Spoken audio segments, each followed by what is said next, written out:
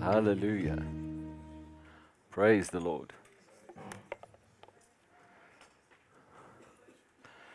God is good. Hey, God is good. Praise Jesus. Praise Jesus. Just got to move this here. Glory to God. Welcome to church today. Praise the Lord. Wasn't that really wonderful? Hey, I celebrate sound and song. I do believe this with all my heart, that we are receiving sounds from heaven so that we can make them on earth. We are receiving words from heaven that we can sing them on earth. And we are designed to hear them and sing them from earth so that they may go back to heaven as God has given them to us. Hallelujah. Praise the Lord. You may be seated.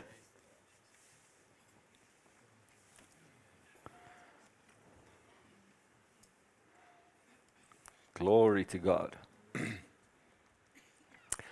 Thank you for being in church this morning. I know that this is the best place for you. This is the only place you really want to be. Because if you wanted to be somewhere else, you would be somewhere else. But the fact that you are here means that you wanted to be here. So, welcome to church this morning. Hallelujah. Well, last time I spoke to you, I said to you I'm going to be talking about some matters which I'll approach quite gently. I will. And I'm talking about journey from ancient paths to new discoveries. I asked you to bear with me the other day, last week, when I said I'm not trying to talk down to you, and I said everything is everything, and nothing is nothing, and in between everything and nothing is something. And what I ended up showing you was that if you give your everything to Jesus, if you give your everything to the Lord, then you will receive everything from Him. If you give nothing to Jesus and you give nothing to God, then there is nothing for Him to work with that He can put back into your life. He can only draw you to a better decision. So, most Christians live between nothing and everything, and they kind of have this idea that they can keep one foot in the kingdom of God and one foot in the system that they live in, the world. And they think that when they need something, they can go and ask God for something and that God will just deliver. But that's not the way God works. So we need to be more focused, and we need to be more serious about our decision making as to where we want to live. If we want to live in nothing or in everything. The living in between is really confusing. It's the reason why the church is so confused, that there's a reason why so many Christians are confused. Because they look at other Christians' lives and they say, well, if that's the way Christians live, then I don't want to live that life. That's because those Christians are not living in everything.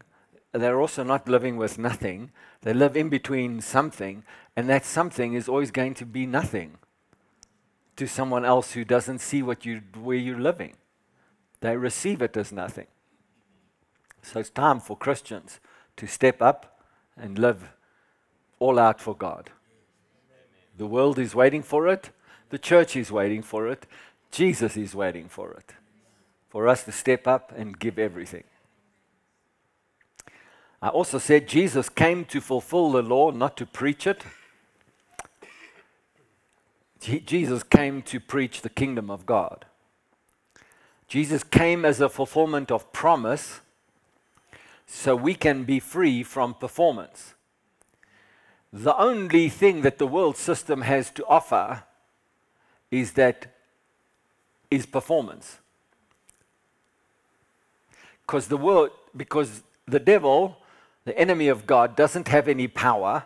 The only power that he has is deception and influence, manipulation, deception and influence, to get you to use your will to do what he wants. So because he has no power, he has to create performance. So that performance can create some form of energy to create more power, which is an artificial power because it's only human power, it's not God power. But it's the only power the enemy of God has, is to get the power that comes from men through performance. That's why the world can only focus on performance. They can't focus on power because they don't have any. Even political power can be taken away from people unless they perform. Athletes, if they don't have performance, then they don't have any power with people that would sponsor them. They lose their entitlement if they don't have performance.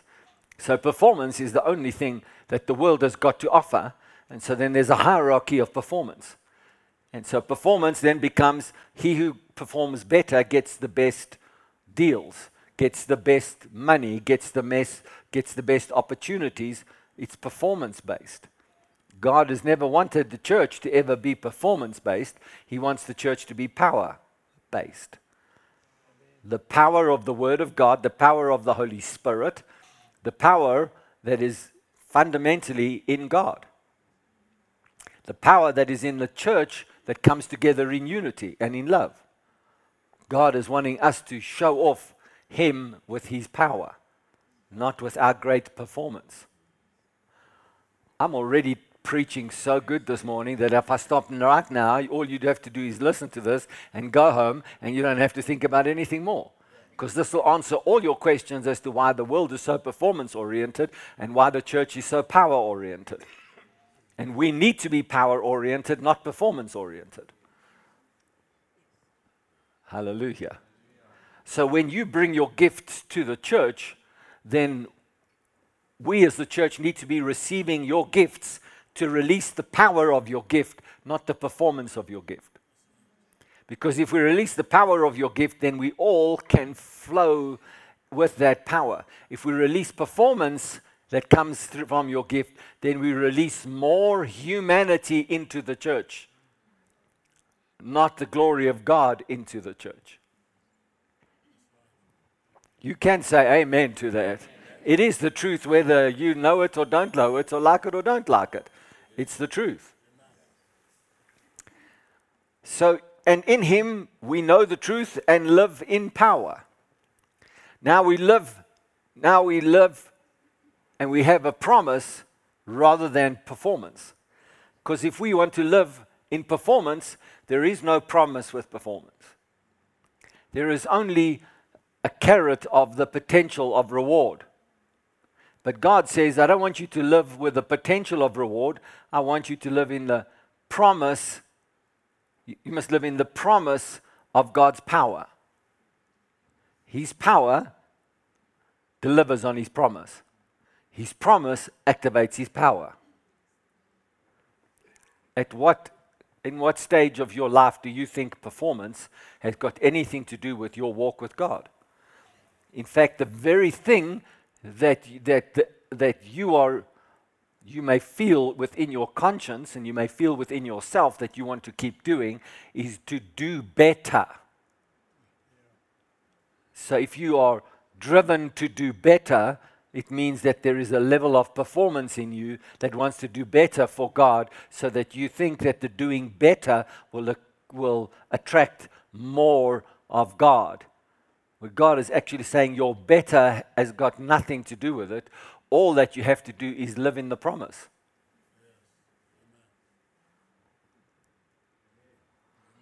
Live in the power that gives you the promise, and the promise gives you the power.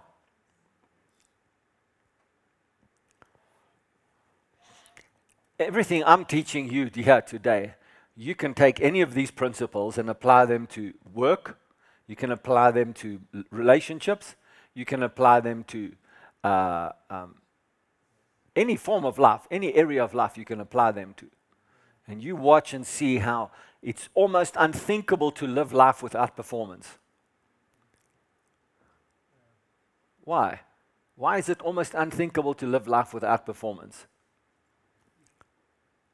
Because the prince of the power of this air, the prince of darkness, he has created institutions to enforce performance. So the institutions are what drives our lives, and so the institutions demand performance. So if you want to be institutionalized,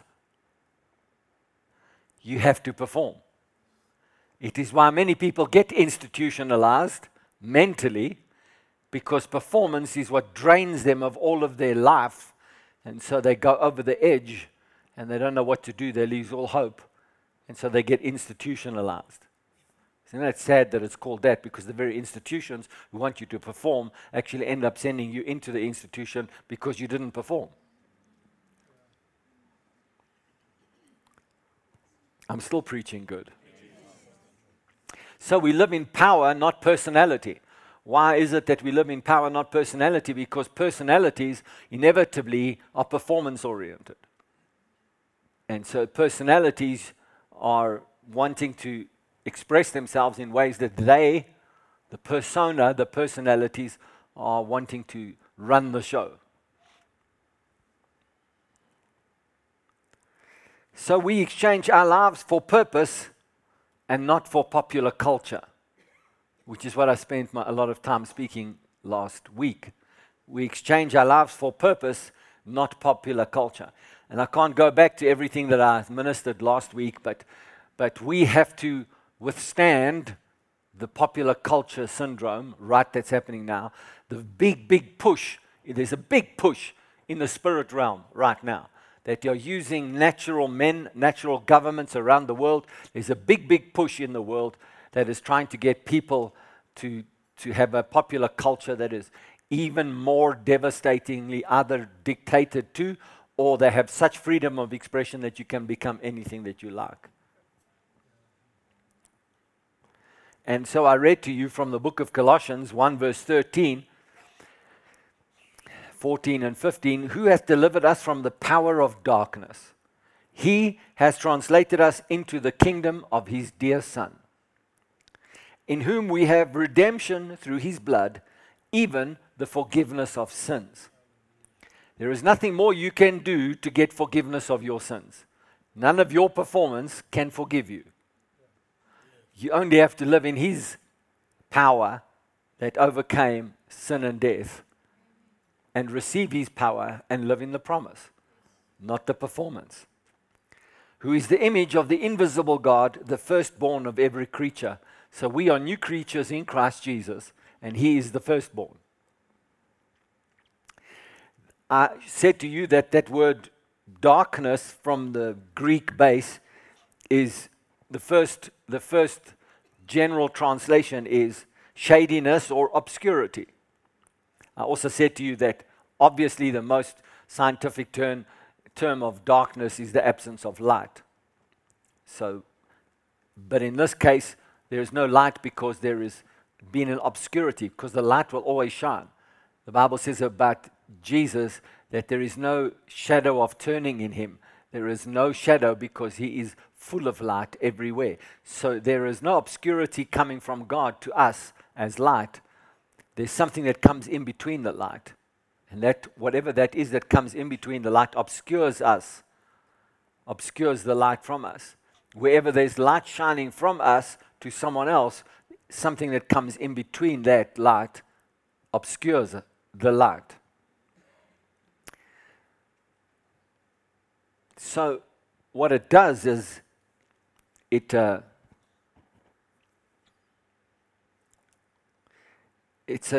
causes the interception of light, an image cast by an object and representing the form of that object, a sketch, an outline that comes in between the light. So if we look at the most common term that is being used today in the world, it is be whatever you want to be, become whatever you want to become. And whatever you want to identify as, you can identify as anything you like. This is not something new. This has been going on for a long time.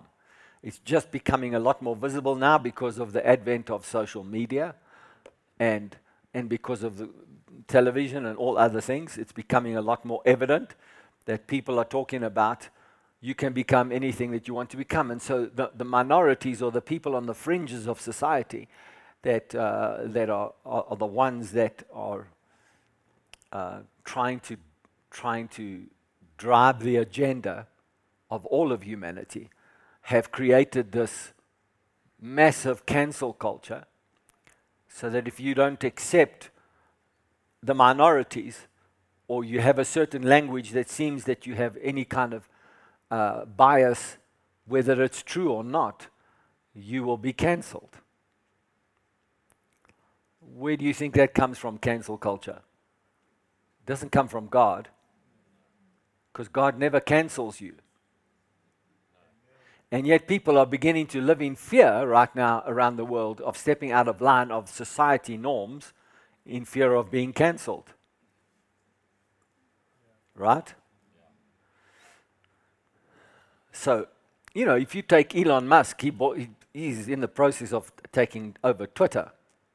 Since he decided to take over Twitter, and there was all kinds of things going on about that, but since he decided to take over Twitter, suddenly all of the people that are on the left side of America have started to speak about how this is a big blow to democracy. You know why they say that about Elon Musk? Because Elon Musk says, I'm going to open up Twitter, and I'm not going to kick people off Twitter because they express a different political opinion or a different opinion about the guys who say COVID is like this or someone's like that. They'll allow terrorists to use the platform, but they won't allow American presidents to use the platform because they don't like his agenda. So since he's taken over Twitter, or busy taking over Twitter, they now are looking at ways of reducing the blow that his platform is going to bring to the democratic liberal agenda. Why? Because they've censored any voice that speaks against a liberal agenda. So what does that sound like? Perform like we tell you how to perform, or you're out. And so we will tell you what your performance must look like. We'll tell you what your performance must sound like. And if we agree with it, we'll let you do what you want to do. If we don't agree with you, then we won't. Then we'll cancel you. Popular culture. So where does that leave the church? Popular culture. If that creeps into the church, and I'm sorry to say, unfortunately, it is in the church, because the people out there come into church in here. And so they come with their ideas that they learned from somewhere else. And they come and they say, well, if I don't like that person in the church, then I'll have something to say about that person. Why would you want to have to say something about somebody that's your brother?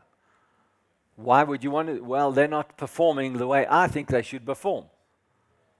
Well, you know where that comes from now. So what are you supposed to do then? Let's release the power of love and give them some slack so that the power of love can work. But you don't understand, they're hurting my feelings. They're behaving in an unexpected way. So by the way, I need to just bring some clarity about this. That when I stand in the pulpit and say, I'm a human being, and if you put your trust in me as a human being, I will fail you. Here's why I can say that with confidence. Because trust is a two-way street. And you might have an expectation of me that I don't know of. And if I don't deliver according to your expectation, I've already let you down. It may be nothing to do whether I'm trustworthy. It may just be everything to do with your expectation of the way I should behave in a particular way, or in a circumstance, or a situation, or an environment. And I do something different to what you expect, and because I do something different to what you expect, you say, I don't trust you. So I let you down. But it's a two-way street, this. Right? And so this is such an obscure thing. And because I know humans and the way that humans think and the way they behave, especially when there are spiritual forces involved in the Christian's life, we need to be careful of what expectations we have of people. Because that's why the Bible said we shouldn't know each other after the flesh, but after the Spirit. Because then if I know you of the Spirit, I know your spirit is born again and your spirit wants to live like Jesus. So if you come at me with your flesh, then I should say, I recognize flesh talk here. Let me come back at you with spirit. And if you can't come back at someone with spirit, then rather be quiet and say, I hear you. Don't get into agreement with the way that they're operating in the flesh. And also don't get offended. Because show me the person who's never offended anybody. Then you might say, but I have never done it willingly. It doesn't make it different. If you've offended someone unwillingly, it's still offense. And if you did it willingly, it's still the same hurt.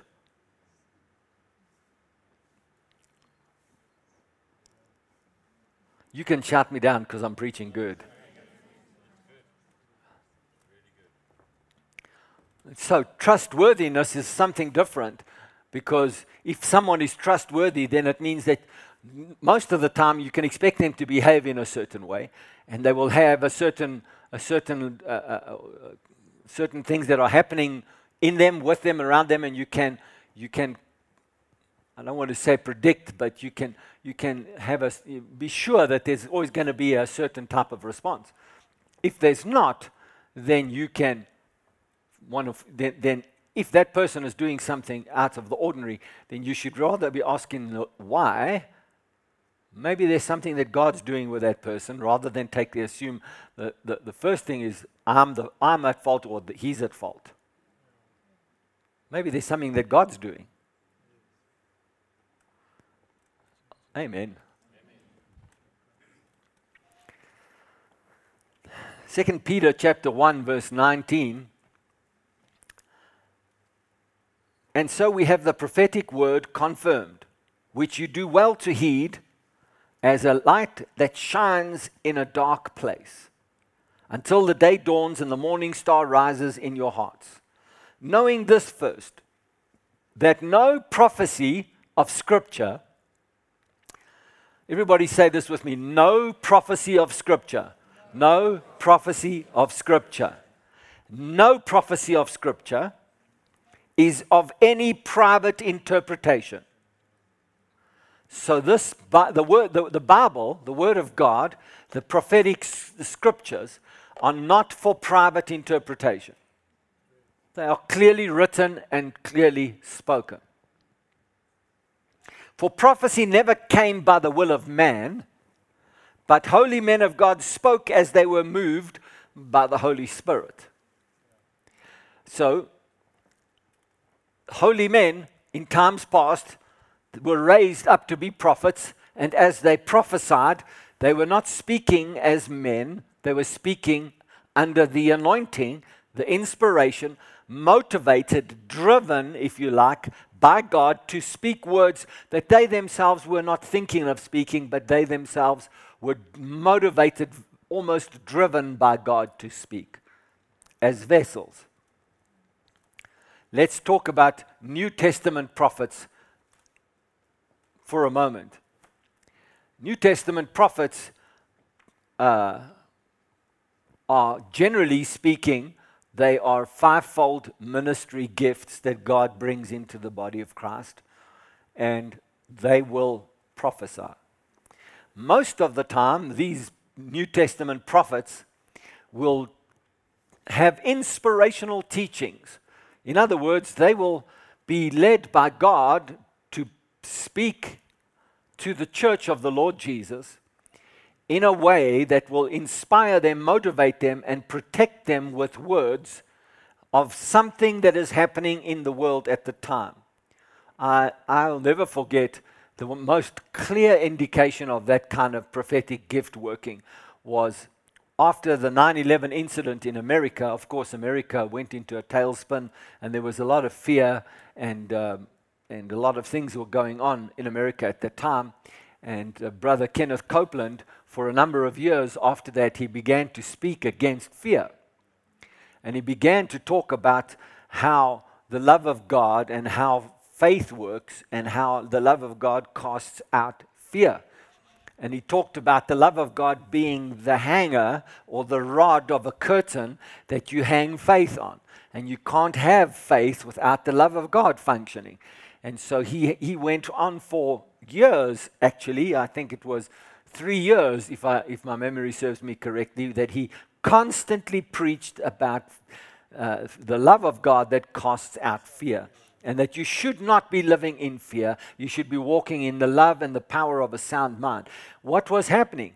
God was using his voice and his inspiration of his prophetic gift to bring something to the body of Christ that they could hold on to, give them direction, give them strength, give them substance, that they could use in a time when things were in turmoil. So any prophecy that is given in the Old Testament and any prophecies that are in front of us that are in the New Testament and modern day leaders that God has raised up to prophesy, it should be something that we can hold on to, that will give us direction, that will help us get through either church-wide or government-wide, nation-wide, or global issues. Amen. Now, if someone is not necessarily a prophet, but they are apostolic in their calling, they will have moments in their lives when they will prophesy. And it will be the same as if a prophet was prophesying, because their apostolic calling will include prophetic speakings. So such a person, for us, is Brother Jerry, who operates in an apostolic anointing, and he will speak a prophetic word, and we receive it as a holy man would speak it, and we live by it. Amen. Over the years, there have been times when I would get in this pulpit, and the Lord would begin to speak through me, and I would prophesy things. And I don't do that every Sunday. I don't do that every time I get in the pulpit. I do it as the Holy Spirit leads me. And if you go back to all the prophecies that I've given, they've all come to pass. In one way or another, they've come to pass. Some years ago, I was standing here in Witbank, and I began to prophesy at the beginning of the year. And I told the Witbank people, I said, "There's danger coming. There's an economic downturn coming in Witbank." And I said, "You better get your life, your financial life into order, pay up all of your debt, make sure that you got an extra bit of income in the bank, do all of that." I prophesied that from this pulpit. I believe it was January. By April that year, Highveld Steel closed down, retrenched 3,000 people. It had a big impact in this economy. Now, many people say, "Well, Pastor John, how do we know a prophet?" This is one of the ways you can know a prophet. If he says something that specific and then it doesn't come to pass, well, then you can say, but what happened, Pastor John? But it did come to pass. I had no inside knowledge. That wasn't something that was information that was available to anybody. I mean, it just happened. Most of those conversations happen behind closed doors at senior executive level when they happen, and sometimes they'll call in senior union leaders and try and resolve the problem before they do such a dramatic step. But certainly people like me in the street won't know about it until they're ready to talk about it. They certainly weren't ready to talk about it in the time same that I prophesied it. Yeah, ne?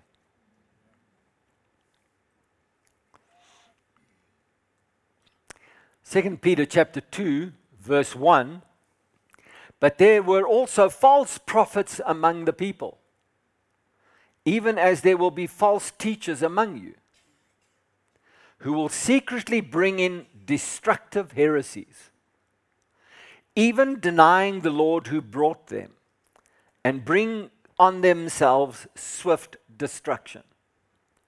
And many will follow their destructive ways, because of whom the way of truth will be blasphemed.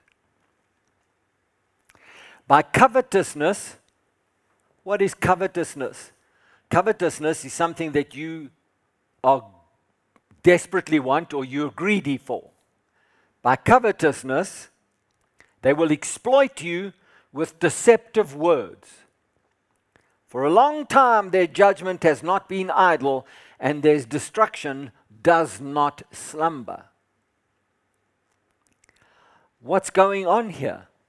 The Apostle Peter is talking about people.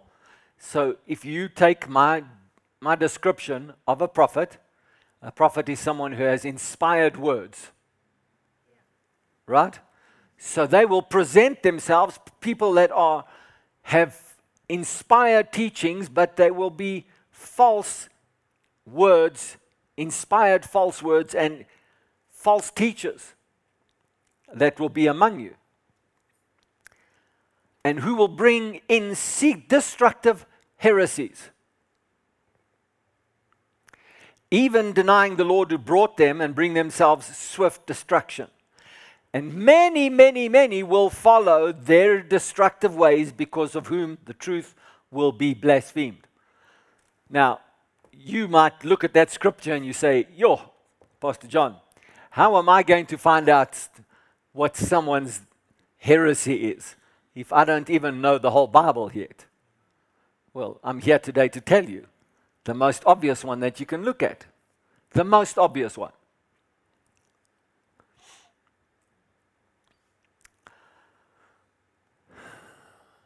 So the most obvious one, I've been talking about it in popular culture today, is become anything you want to become. Do whatever you want to do. Dream as big as you want to dream and go after your dream. Don't let anything stop your dream. Really? Is your dream bigger than God's plan for your life? Come on, let's talk Turkey here. Is your dream bigger than God's plan for your life?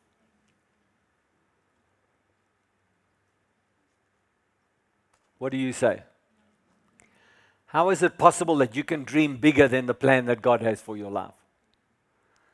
Does He not say that He can do more than anything you can even think of?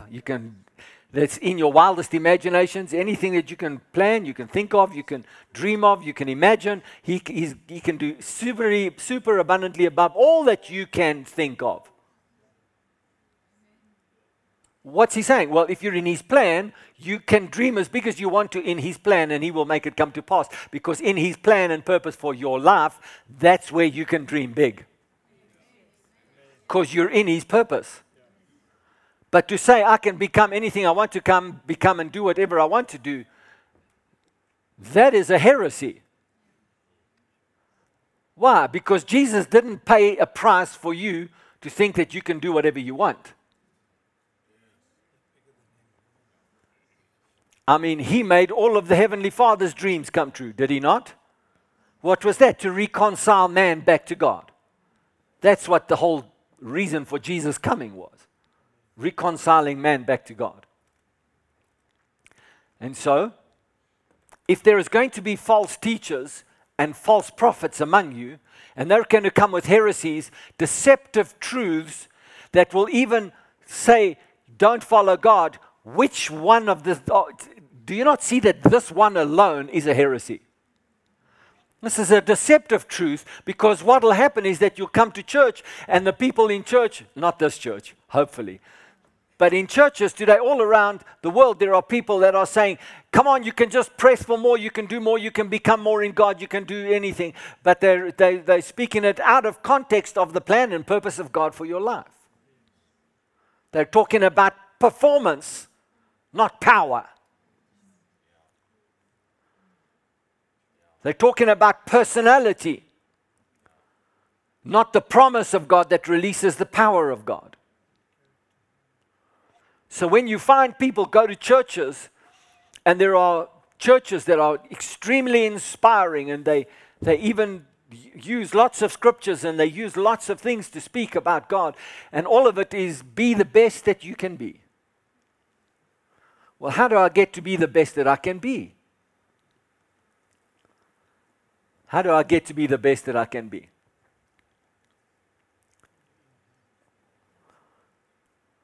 The best that I can be is to become what God created me to be. It's not whatever I choose to be. It's not whatever my talent that I have says I can be.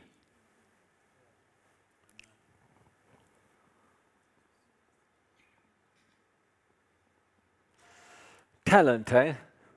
Talent. Well, you have many forms of talent. I don't want to get ahead of myself today, but next week, hopefully, Lord willing, I'll be able to talk to you about talent. But there's scriptures in the Bible that talks about talent. And I'm going to talk about it. In the scripture, it refers to finances, but it actually refers to your ability to take what God's given you and to multiply it. And so we'll talk about talent. And we'll talk about how God sees talent. Not how the world sees talent. How God sees talent.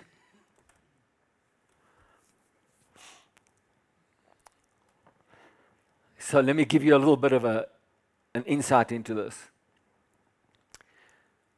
The world will decide how much talent you have or you don't have. And they'll put a whole lot of processes in place to measure your talent. And if they like what your talent can produce, then they will try and escalate and elevate you in your talent so that they can maximize the potential of your talent to see who's going to be the next star so that everybody makes money out of your talent.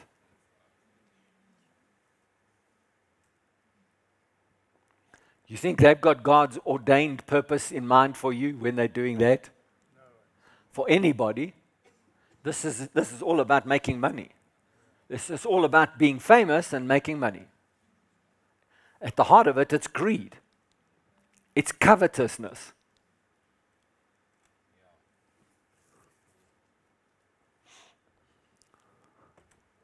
Anyway, next week. This came out in the car last night on our way home from a farm. If you live in perception instead of truth, you will open yourself to deception. You see, personality will create perceptions. Personality will create perceptions. That's what personalities do. Personalities are very good at creating perceptions. So that if you live in a perception rather than in truth, you will have deception. Perception is not truth. And if I am skilled at creating a perception, then I can get you to do whatever you want because of perception. But perception is not truth. Perception inevitably comes from rounded words, not straight words. Rounded words means I will give you enough information and create a perception in your mind to make you think I'm doing one thing, but I'm actually doing many things. But if you just think I'm doing this one thing, then I'll get the end result from you. I'll get the kind of feedback from you that I'm looking for. That kind of perception is not functioning in truth. It's perception that creates deception. Why? Because the whole truth's not on the matter.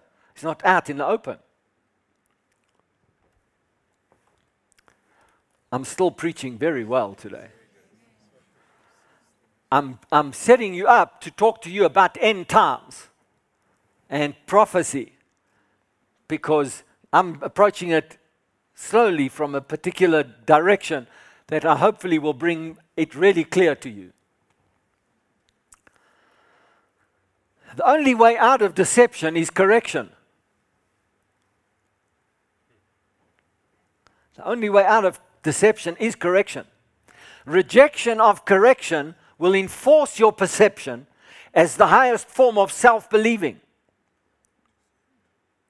Rejection of correction will enforce your perception as the highest form of self-believing. To the point where your deception that comes from perception will actually feel like truth to you Meantime, it's just an enforcement of your self-will, your self-believing. This applies to all issues and relationships in life. So, you will know this. I've said this many times from this pulpit. If I want to live in faith, I also have to live in honesty. I can't live in faith without being honest. But I can't stay in the honest conversation. I've got to stay in the conversation of truth. So why is honesty important to live by faith? Well, if I say, I have no debt as a step of faith activation, but I've got a mountain of debt, I'm denying the fact that I have debt. What I have to do is be honest about how I got the debt. I've got to do my best in the meantime to manage the debt. So now, honestly, I recognize that income that comes into my life has partly got to go to fix the debt. But I don't have to use all of the income to fix the debt. I can use some of the income to sow to the future release from debt, provided that my honesty leads me to the truth of the Word, which says that my way out of my debt is the Word, and what the Word says I must do, not what man says I must do. So when I was in debt, I had to manage the debtors that were around me. And so I didn't run away from them. I called them and I spoke to them and I told them what my situation was. And I said, I can't pay a lot, I'll pay a little, but I will pay this every month. And so interest was accumulating on interest. I couldn't help that. I had to have integrity and honesty with my debtors, my creditors. Okay? The people who I was in debt to. Mostly they were the banks. And so I would speak to them, but and so somebody would say, well, take all of your money and pay off your debt as soon as you can because it's accumulating. Well, that would tell me that system is still my Lord. But the truth is that I got myself into that problem, not God. So now I have to trust God to get me out of that problem, and He has got a very specific way of getting me out of the problem. So His specific way of getting me out of the problem, He says, John, take the word, put it in your heart, speak it. Put it in your heart, speak it. So every month I pay up some of my debt, I still tithe. Some people will say, well, you've got to give your tithe to pay off your debt. No, I've managed my debtors, my creditors. I've managed them. I've told them how much I can pay. When I did all of that so I can still tithe. Well, why would you keep tithing when all this interest is accumulating on interest and it's increasing your debt? Because my trust is more in God than it is in the ability to pay off my debt. That's why I kept tithing. So not only did I just keep tithing, I decided to take more of my income and put it as offerings. Well, Pastor John, are you not being irresponsible? No. I've honestly faced my creditors, and I honestly understand where I'm at. Now truth has got to take over in my life. So I cannot live in a perception that some way God's going to bring a miracle and somehow someone's going to walk in and just pay off all of my debt. I made it. I got to fix it. But now God says, let me and you walk in truth. The same truth that brought you prosperity, but unfortunately you misused your prosperity to make debt. My bad. Modern day language, right? My bad. But then the Lord said, okay, now John, you trust me. And let's walk together on this thing and we'll get you free. So the same way I got prosperous is the same way I got free. I put the word of God in my heart and I spoke it. I put the word of God in my heart and I spoke it. And I spoke to that mountain of debt and I commanded it to be moved. And so God started to do supernatural things. He increased my business, increased my income, increased the ability to take home things. And we decided that if God could bring such a huge amount of money into our hands so quickly, that He could do it another time and another time. I would have been tempted to take all of my money and pay off as much debt as possible, because it would reduce the interest and it would reduce all those things. But I got into agreement with Pastor Sharon, and I said, Sharon, we have this outstanding arrangement with our creditors, but if God can bring this much money in us so soon that our faith is working, then He can do it again and again. So we tithed 10% of the gross income of all of the profits that we made, all of the commission, everything of the gross, not the net. And some people would say, well, why would you do that, Pastor John? Well, it's because I wanted a gross relief, not a net relief. Hope that doesn't sound gross to you. And so then the next year, my income doubled. And so we once again tithed on the gross and gave 10% of that gross the next year. And the next year, my income doubled again. Now I'm earning big money. And people think that when you start to receive checks that are millions of rands on single checks, transfers into your bank, whatever the case might be, checks, those days were still mostly checks. When you received a big check like that, I mean, it was an exception, because when you received a check, it was after tax, and when you're putting a check into your account, I'm talking about in the 90s, and the check is over R1 million. You know how much you've earned after tax? That's after tax money.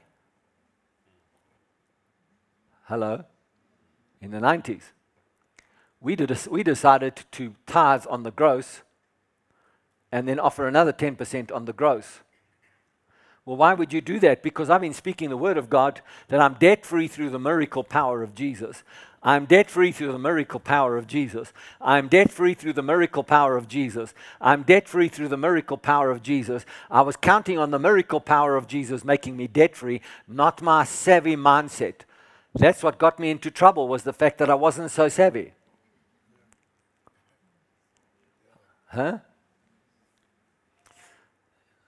Anyway, by the third year, I was already 80% out of debt.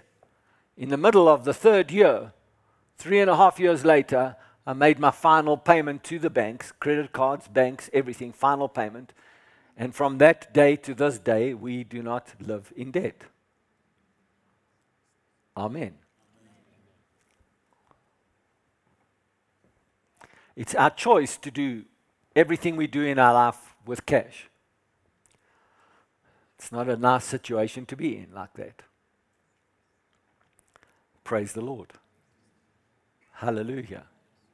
There have been times when I've used the system of the world, when we've taken cars, for example. There was a period of time when we were doing a lot of mileage between Joburg and Witbank, and the best option for us was to go to an organization and say, we will like rent this car from you for a period of time, and then when the 3-year contract is up, we will ensure that we only do the mileage that is allowed on the car and give it back to you. Well, I didn't want to drive a car that I was putting a lot of mileage on and then have to own it and try and sell it. To me, that was the best deal that I could get from a tax point of view, from driving a safe car with my wife in the car and all of that kind of between Joburg and Pretoria all the time. And so we would do that. That's just wisdom.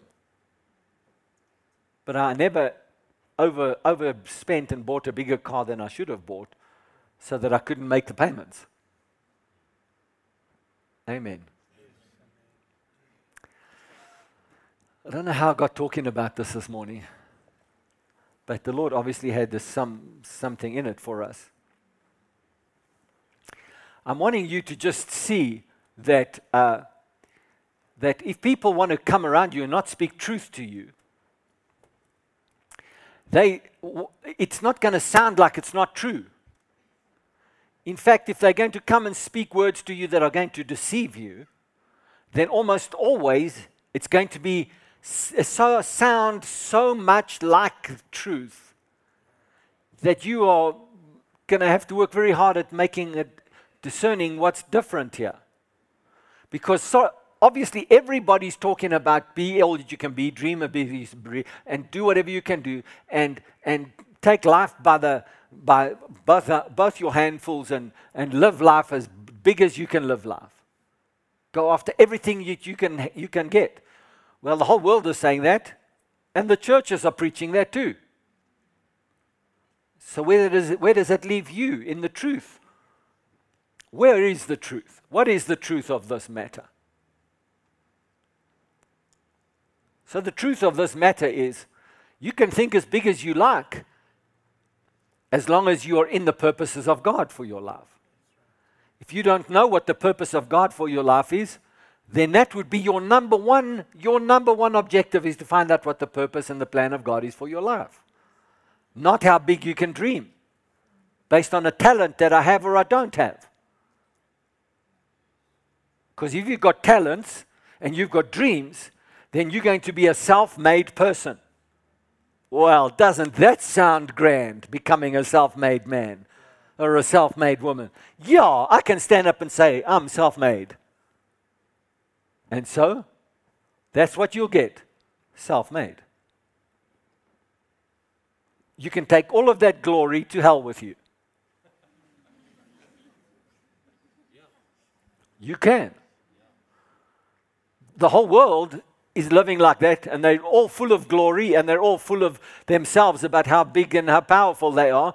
And just in case this thing wasn't deceptive enough, they'll really talk well about some of these professional athletes and some of the stars, and they'll talk how down to earth that person is, how in touch with himself he is, and how well he speaks, or she. And aren't they just such normal, ordinary people? But they're still self-made people with all of their talent. Huh? And God has had what to say about it in your life? Well, I can feel the resistance of the culture out there. I can feel the spiritual forces. I can feel them at work already, just because of the light that I'm bringing. I can feel them wanting to come into your mind as soon as you walk out of this building, to tell you that pastor's not telling you the truth. That's not real. That's not real. That's not really how everybody lives. Yes, that's the whole point. Everybody lives like that. Wide is the road that leads to destruction, and narrow is the road of those who find life and walk in life. So, but the whole thing is, you should follow where the majority of people go, because they must be right. No, they're wrong. Because they're walking in self-glorification. Well, Pastor John, how is it possible for us to go from self-glorification to God-glorification? It's a choice. And it's a steadfast, determined choice that you walk this way. And sometimes you've got to make that choice every day when you get up, because when you wake up in the morning, you feel like, what am I going to do today? And all these thoughts come into your mind about if I could only just go in there and smack a few people around and do whatever, if I could just be free of this, or if I could just do something, I could change my circumstances. Well, I promise you, if you stick with God, your circumstances will change. So if God did not spare angels who sinned, this is the same chapter, 2 Peter chapter 2, verse 4. For if God did not spare the angels who sinned, but cast them down to hell and delivered them into chains of darkness to be reserved for judgment, and did not spare the ancient world. Remember I said, ancient paths to new discoveries. If he did not spare the ancient world, but saved Noah, one of 8 people. If Noah had started building an ark and said, how can I build this ark when no one else is building an ark? He would have died with his family like everybody else on the planet. Just because you're in the minority doesn't make the majority right.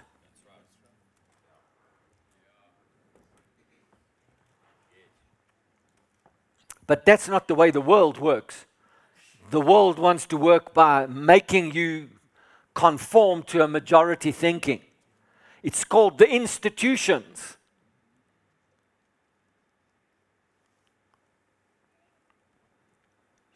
So, and did not spare the ancient word, but saved Noah, one of 8 people, a preacher of righteousness, bringing in the flood on the world of the ungodly, and turning the cities of Sodom and Gomorrah into ashes, condemned them to destruction, making them an example to those who afterward would live ungodly. So they became the examples of what would come to people that are ungodly in their thinking. So how was their behavior? Their behavior is, we will serve whatever God we want to. We will have sex as we want to. We will drink what we want to. We will eat what we want to. We will do whatever we feel is best for ourselves, and we will do whatever we feel like. They had no idea of there's a consequence of a God who made us. Both Noah and the time of Noah, all the people that were living at that time, and Sodom and Gomorrah, they behaved as they wanted to behave. Can I put it this way? They did whatever they wanted to do. They became whatever they wanted to become. Whatever their hearts desired, whatever their lust was, whatever their greed was, whatever they coveted, they did that. There was no restraint. They were lawless. There was no restraint. How much restraint do you think there is on the world right now? Just about everywhere in the world, law and order is taking a beating. So either the countries are dictators through law, military might, or the free world, as you'd like, is becoming more and more lawless. So the one is an illegitimate law that is on people, demanding performance, and the other one is a free speech lawlessness. Free thinking, free acting lawlessness. Both of those two are not the way God operates.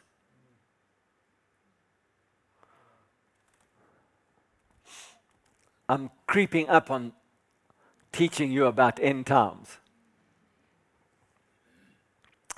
So, he made an example of those who afterward would live ungodly, and delivered righteous Lot, who was oppressed by the filthy conduct of the wicked. For that righteous man dwelling among them tormented his righteous soul from day to day by seeing and hearing their lawless deeds. If you think you are living in the world and you are not tormented by the unrighteous deeds that are just blatantly being shown before you, they do torment you. How do they torment you? You see them getting away with it and you say, how can they get away with it when God requires me as a church-going member, a righteous member, a godly member of the church? How come I have to live in a way, but they can get away with anything that they want? Those kind of thoughts torment you. They're designed to torment you so that if you want to be free of the torment, you just say, well, I'm going to live like them. Then I don't have to be tormented anymore. But it's too late. You already have light in you. So if you live as a Christian, you've got the light of God in you, then the Holy Spirit will always lead you back to truth. And then you're even more tormented because you know you've made the wrong choices. If you haven't felt that, you will. Because for a time, people can take their conscience and say, I'm not going to listen to my conscience. I'm just going to shut it down. And you can. The Bible says you can sear your conscience. You can just shut it down. But the Holy Spirit in you will never let you rest. He will convince you and He will convict you so that you can get to a point where you repent from that way of thinking, and then you can come back to the way of truth. You see, it's a perception that creates torment. It's a perception that creates deception. And only correction can bring you back to truth.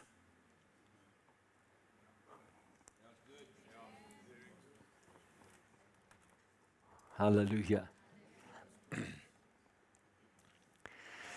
So, verse 9, then the Lord knows how to deliver the godly out of temptations and to reserve the unjust under punishment for the day of judgment, and especially those who walk according to the flesh in the lust of uncleanness and despise authority. What? What? Especially those who walk according to the flesh in the lust of uncleanness. The lust of uncleanness and despise authority. In other words, if you have no constraint on your life, on your behavior before God, then you will have no constraint on your behavior before people.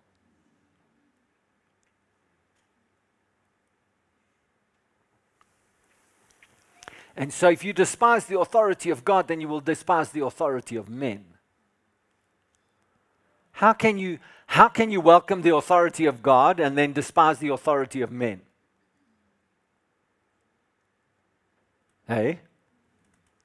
Because if you live in God, God from the time of beginning, He has always created a scenario where men would be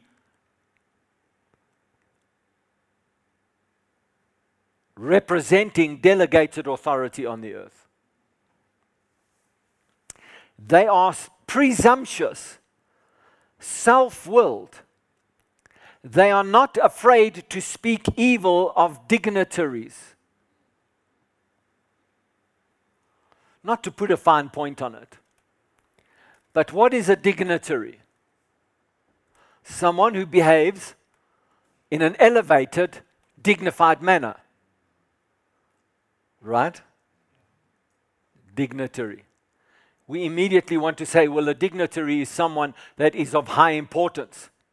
Well, if you behave in a way that is always in line with God's truth, are you not in God's mind an elevated being?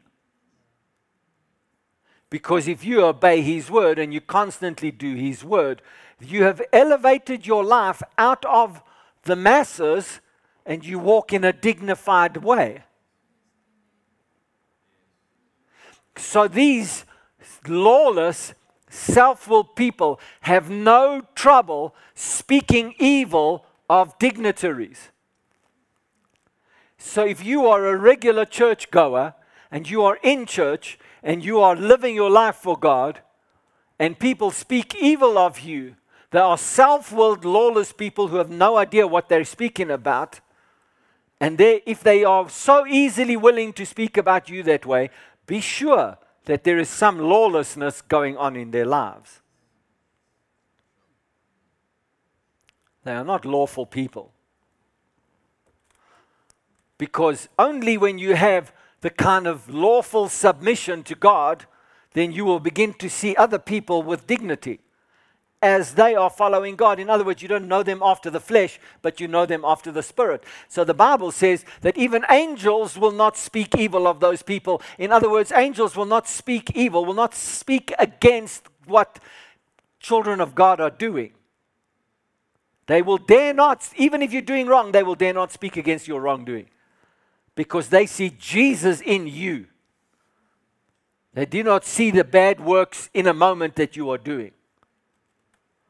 I'm preaching really good today. Whereas angels who are greater in power and might than us humans do not bring a reviling accusation against them before the Lord. Even angels cannot bring a reviling accusations against you or me before the Lord. But the church people who are lawless will quickly bring an accusation against any one of God's people because they feel like it. But you can do that if you're lawless. You can do that if you're self-willed, because then your self nature is the one that is elevated.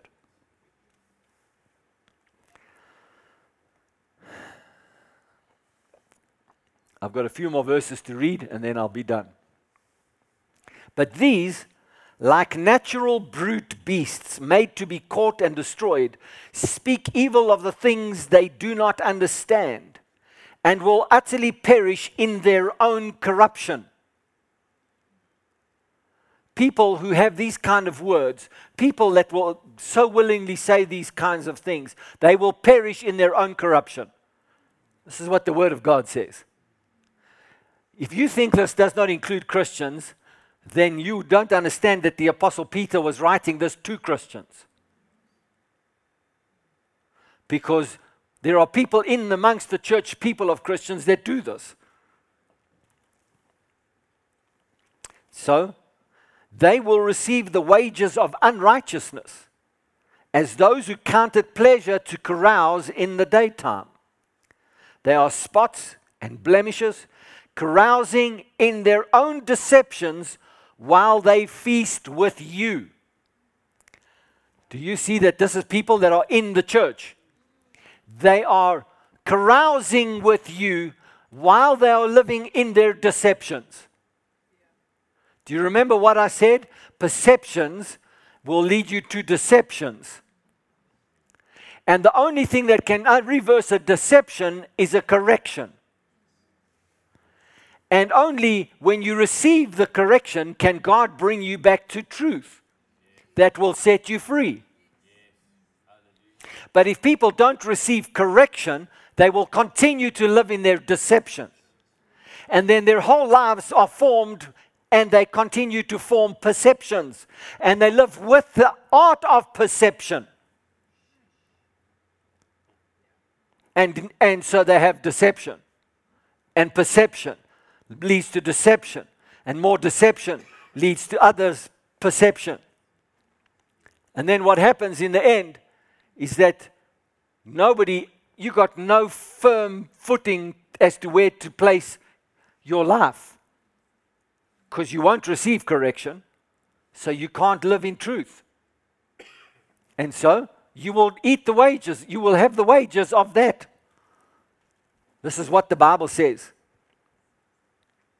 These are people that are carousing in their own deceptions while they feast with you, having eyes full of adultery that cannot cease from sin. You know what adultery is? Adultery is worshiping something that you can't have, or that is more powerful than your will. It's idolatry. It's adultery. All of these things flow together. Having eyes full of adultery that cannot cease from sin, enticing unstable souls. They have a heart trained in covetous practices and are accursed children. How can you speak such words? I'm not. The Bible is. This was happening in the day of the Apostle Peter, and he was writing to the church, and he was saying there are children in the church that are accursed because they are living like this. They are living with perceptions and deceptions, and they are not willing to be corrected, so they are becoming false teachers and false prophets, and they carouse among you and have your feasts with you, but they are living with you in deception. And they want to deceive you. They have forsaken the right way and gone astray, following the way of Balaam, the son of Beor, who loved the wages of unrighteousness. But he was rebuked for his iniquity.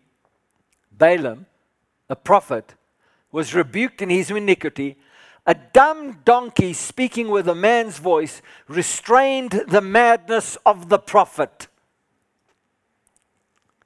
Like I said to you, if God wants to actually stop you from saying something, he can cause a donkey to come and say what needs to be said.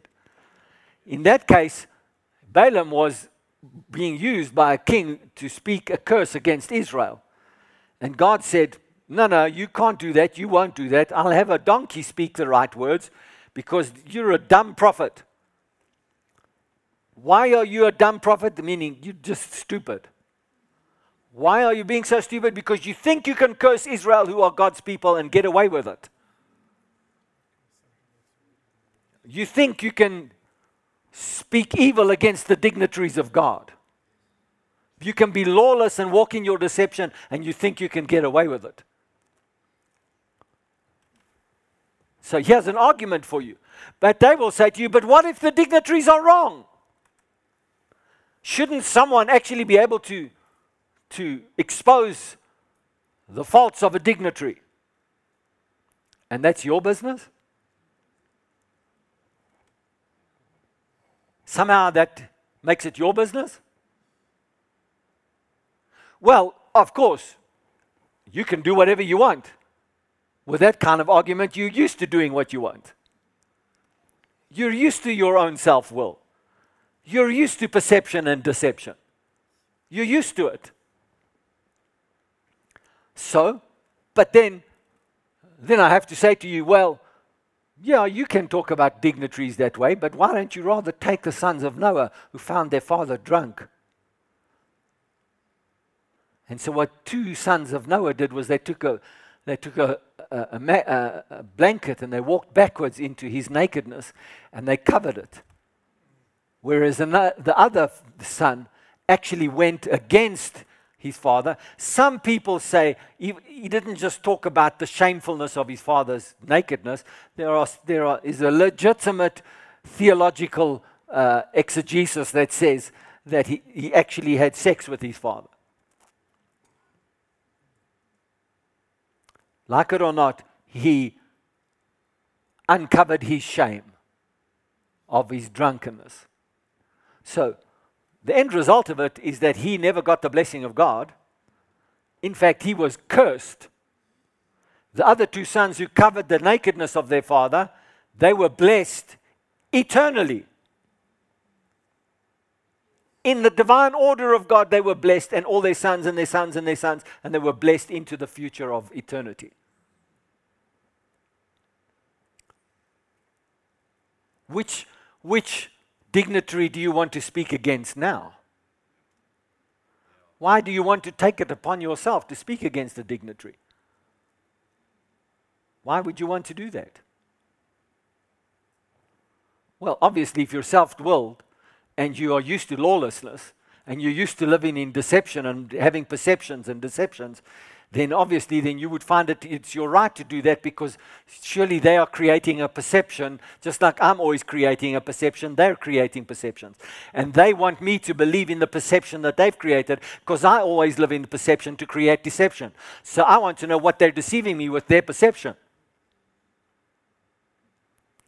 Come on. This is basic thing. You're going to accuse someone else of what you think you are.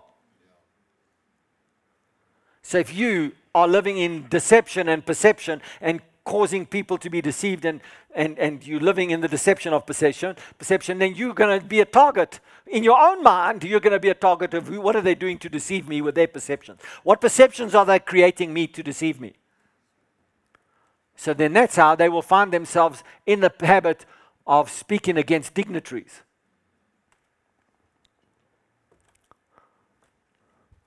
And I get back to this.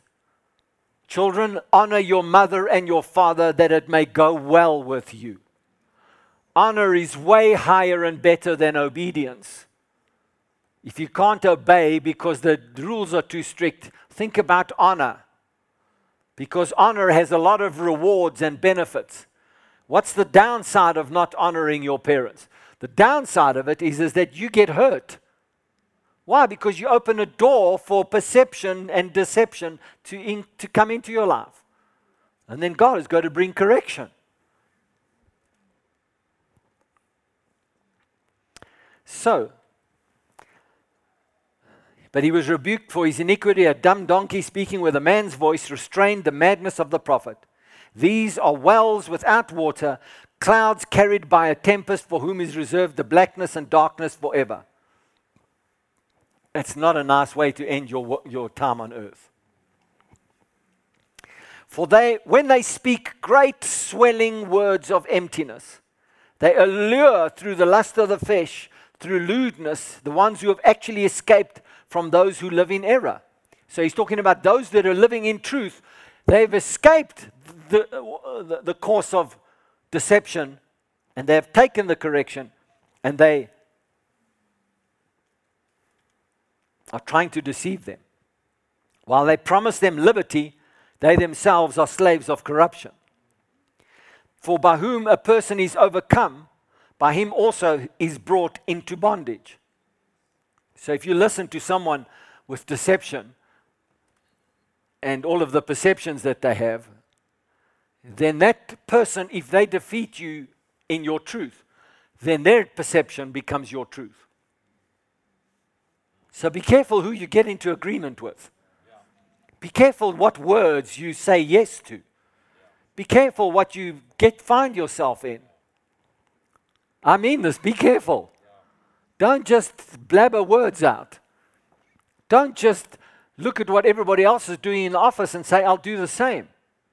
Have you heard this kind of thing? Have you heard this? Oh, you just someone who likes to sweet talk the boss. I'm using nice language here. They don't normally use nice language like this in the office space.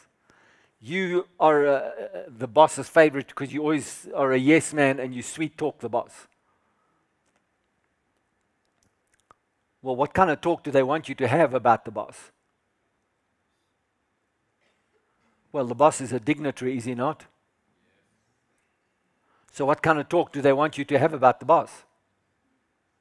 They want you to get into the same talk as they would talk. Well, he's not doing a good job. He's a hard-assed man. He doesn't give us what we deserve. How can anybody work for this guy? They should bring someone else that is more friendly to our cause. Someone that we can actually talk to. Someone that understands us. Just to use a few things that they might say. This boss is too hard on us. This boss has got a whole lot of... Well, okay, you can have the boss that you're talking about. No, but I'm just telling it like it is with him or her. Well, if you speak like that about him or her, no matter what he or she is or isn't, you will have that kind of boss. Because your words will create that relationship with your boss. So why don't you change your words? Why don't you talk about your boss as what you want your boss to look like? Well, Lord, I speak to my boss, and I speak kindness, and I speak understanding to him, and I speak a mindset in him or her that is solutions-oriented, and they see my value, and they see where I can add things, and any of the deception that is between us in our relationship, I ask you to remove it. So now what are you doing? You're going to the God of all gods, the master of everything, and you're speaking the words that he would speak if he was in your position. Do you think Jesus would just take a bad boss and say, I just accept it? No. When he already told his disciples, you can speak to the waves and calm them, and you can tell mountains to be cast in the sea. Now you just got to accept the bad boss? Yeah. No, don't accept the bad boss. Change the way you talk about them. Yeah, that's right. Don't be deceived about perceptions. Speak the truth of God's word about them.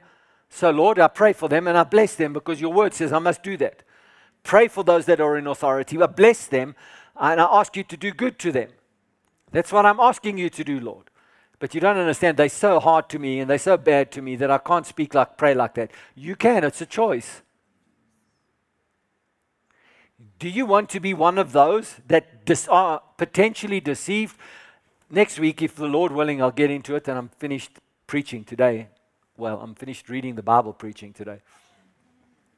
But do you want to be one of those? The Bible says that, and I will read it to you in Matthew next week. You want to be one of those that the Bible says if God hadn't shortened the time, even the elect would be deceived. Well, how do you stop yourself from being deceived? This is it right here. God will have a messenger come and stand in the pulpit and say, don't take anything in your life for granted. Don't take anything in your life and say, that's the way it is, that's the way I must see it. No. Speak the life of the Word of God to it. Speak words of life. Amen. Well, Pastor John, you don't know what you're talking about. You think? I worked for a boss like that one day. He couldn't come into the office without using very, very foul language. He was very tough. He was very aggressive. He came to came to downscale the company and then try to make it profitable. And if it wasn't profitable, he was going to end up closing the company. And there I was. And so he was really such a bad actor, such a bad person. He was so difficult. He was so angry, certainly in the way that he behaved. He was so angry, he was violent even, he was aggressive, foul language. I mean, it was terrible climate to work in. Well, obviously, many people resigned. Well, he certainly wanted that. He didn't want to have to retrench people. He would prefer that they resigned and there's no cost to the company. I know I'm speaking to someone here today. Anyway, I just went to the Lord. I said, Lord, this foul-mouthed, evil-tempered man is not going to drive me out of this company. I will leave when you say it's good and ready for me to leave. In the meantime, I speak favor with this man, and I say that when I come into the office, that I am shielded and protected from all of his wrath and all of his anger and all of the words that he would speak against me. And so he came into the office, and I mean, he wanted me to resign as many as he could get to resign. But I had some important clients, and I showed by the will of the Father and by the word of God that was in my spirit, I showed some backbone. And I didn't take his words of threats in fear. What I did was I took his words and I said, I bless him, Father, and now you're going to bless me so that this company can be blessed regardless of what he says, and he doesn't say. I'm the only one that is standing between him and closing this company because I'm the blessed person in this company. So the way it started off was he first invited me to be part of his executive team, but he said, but then you must know, John, that I own you, and you will work for me 24/7. He said, we have to get this company right. I recognize your potential. I recognize what you've done in this company till now, but if you work for me on my executive team, I own you. I said to him in short order, I said, no, sir, I can't accept your offer. I have a wife that I love. I've got kids I want to be with, and I go to church. And I said, so you can't own me. He said, well, then you have to leave because I can't have anybody working with me that's not with me flat out. I said, you'll have the best of me, sir, but on your conditions, I can't have them. So that started the war between him and me. I can't submit to him the way he wanted me to, so I must leave. Hello? And so I just began to speak blessing, and I said, Lord, I'm the one that can actually deliver this company because your blessing is on me. And so it turned out. This very same company down the road, Columbus Stainless, that very same company went out to tender. They were going to buy IBM, you know my story. Then they redid the tender because God gave me a plan and gave me a strategic things. I got it by the Holy Spirit. They redid the tender. They remarked the tender. I beat the IBM guys. It was all politically said and done. He even wanted to remove me off the account. But then I got that deal. The deal went through. I got the commission. He got the business, not IBM. It literally, that one deal turned the company around. It saved many jobs because of that big win, all the other companies that were just ready to wait what's going to happen there and take their business away from us, everything was, wait a minute, these guys are getting big business here. So there's no ending to them. This is a regeneration. Literally, that deal put the company on track. And then when I was done with that deal, I said, okay, Lord, now it's time for me to leave. And I went and I handed in my resignation, and I ended up working for the next company where God really blessed me, became a shareholder in the company. And I've told you this before. One day I walked into an award ceremony in the industry at the time. I don't think they have those kind of things anymore, but in the industry they had these awards where all the big MDs and the CEOs, and it was just a glitzy, glamorous thing. And I was to go and receive awards on behalf of the company. I met my ex-boss there. And he stood up at the table with everybody there who was sitting. He came away from the table to come and greet me. And he said, this is one of the best sales guys I've ever met, and he can come and work on my team anytime he wants to. In public, he said that. In front of all of my colleagues, he said that. How do you think we got to that position? Because of words I spoke? Definitely. They were all about life words I spoke. I didn't speak what others were speaking. I spoke what God said. Praise the Lord. Praise Jesus. You want to turn your circumstances around, you got to be real about this stuff and say, hey, what have I been doing? What words have I been speaking? What kind of dignitaries have I been speaking against? What kind of corruption, corrupt ideas have I been saying? What have I allowed to flood my life and flood my mind and flood my thoughts? Hey, you got to be honest about this. You can't hide from it. If you hide from it, then you still walk in the deception, and then your perceptions of what happens will continue to be deceived. And then you're not accepting correction that God is bringing to you today. And if you're not receiving correction, then you can't walk in the freedom of truth. Did you get something out of this today? Do you know why this is important? Is because the same thing about prophets and deception and all of this kind of stuff, false teachers and false prophets, in the book of Matthew that we're going to talk about next week. I thought I would get to it this week, but the Lord had me speak what I had to speak anyway. But it talks about, in the end of time, there will be false prophets and false teachers. They seem to be everywhere in the end days. They seem to be everywhere. Well, why is that? Because the enemy wants the church to prevent the church from walking in power. He wants the church to rather walk in performance rather than in power. And if you believe in performance as an individual, then how are you going to translate that living in power in the church when you as an individual are performance oriented? Don't you rather want to walk in power than performance?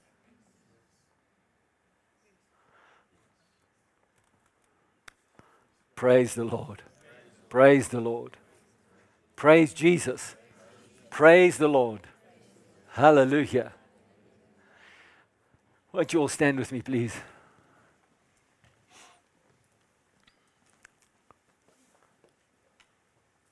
Normally, the foot in the message is at 5 o'clock, Pastor Sharon. Today you made it 4:15. Is that right, 4:15, or is it 5 o'clock? It's 5 o'clock. It's 5 o'clock. The reason I'm checking on that is because we have a slipstream crit at 2 o'clock. So I'm just making sure that you know that foot in the message is at 5 o'clock. So that you guys can actually do the crit, get home, shower, rest up a little bit, and then come back and be in foot in the message at the right time at 5 o'clock. I'm just checking that we had it all together here.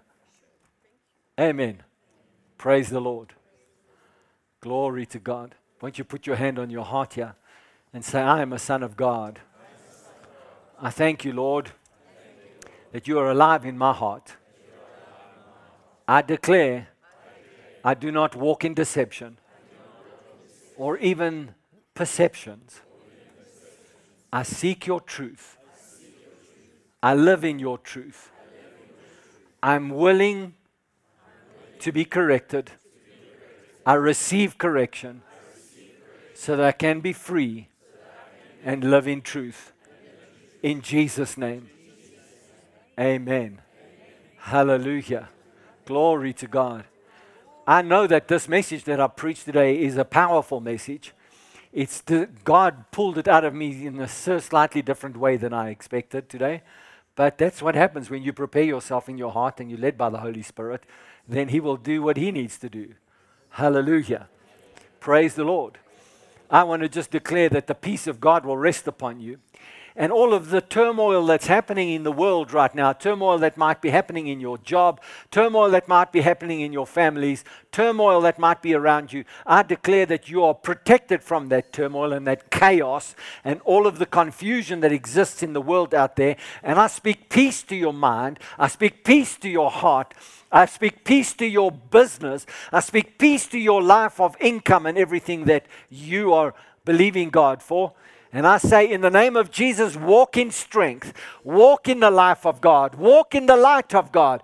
Do not walk in confusion and walk in deception. Do not walk in that, but walk in light, walk in truth, walk in the life of God in Jesus' name. And I pray that whatever you put your hand to will prosper. Wherever you will walk, God will give you that territory and cause you to be blessed and prosperous as you go. In the name of Jesus, I speak to those of you that are believing God for an increase of income. And I say, in the name of Jesus, may the income increase. May it increase. May your turnover increase. May your income increase. May it be supernatural the way that God causes things to happen around you in the name of Jesus. Glory to God.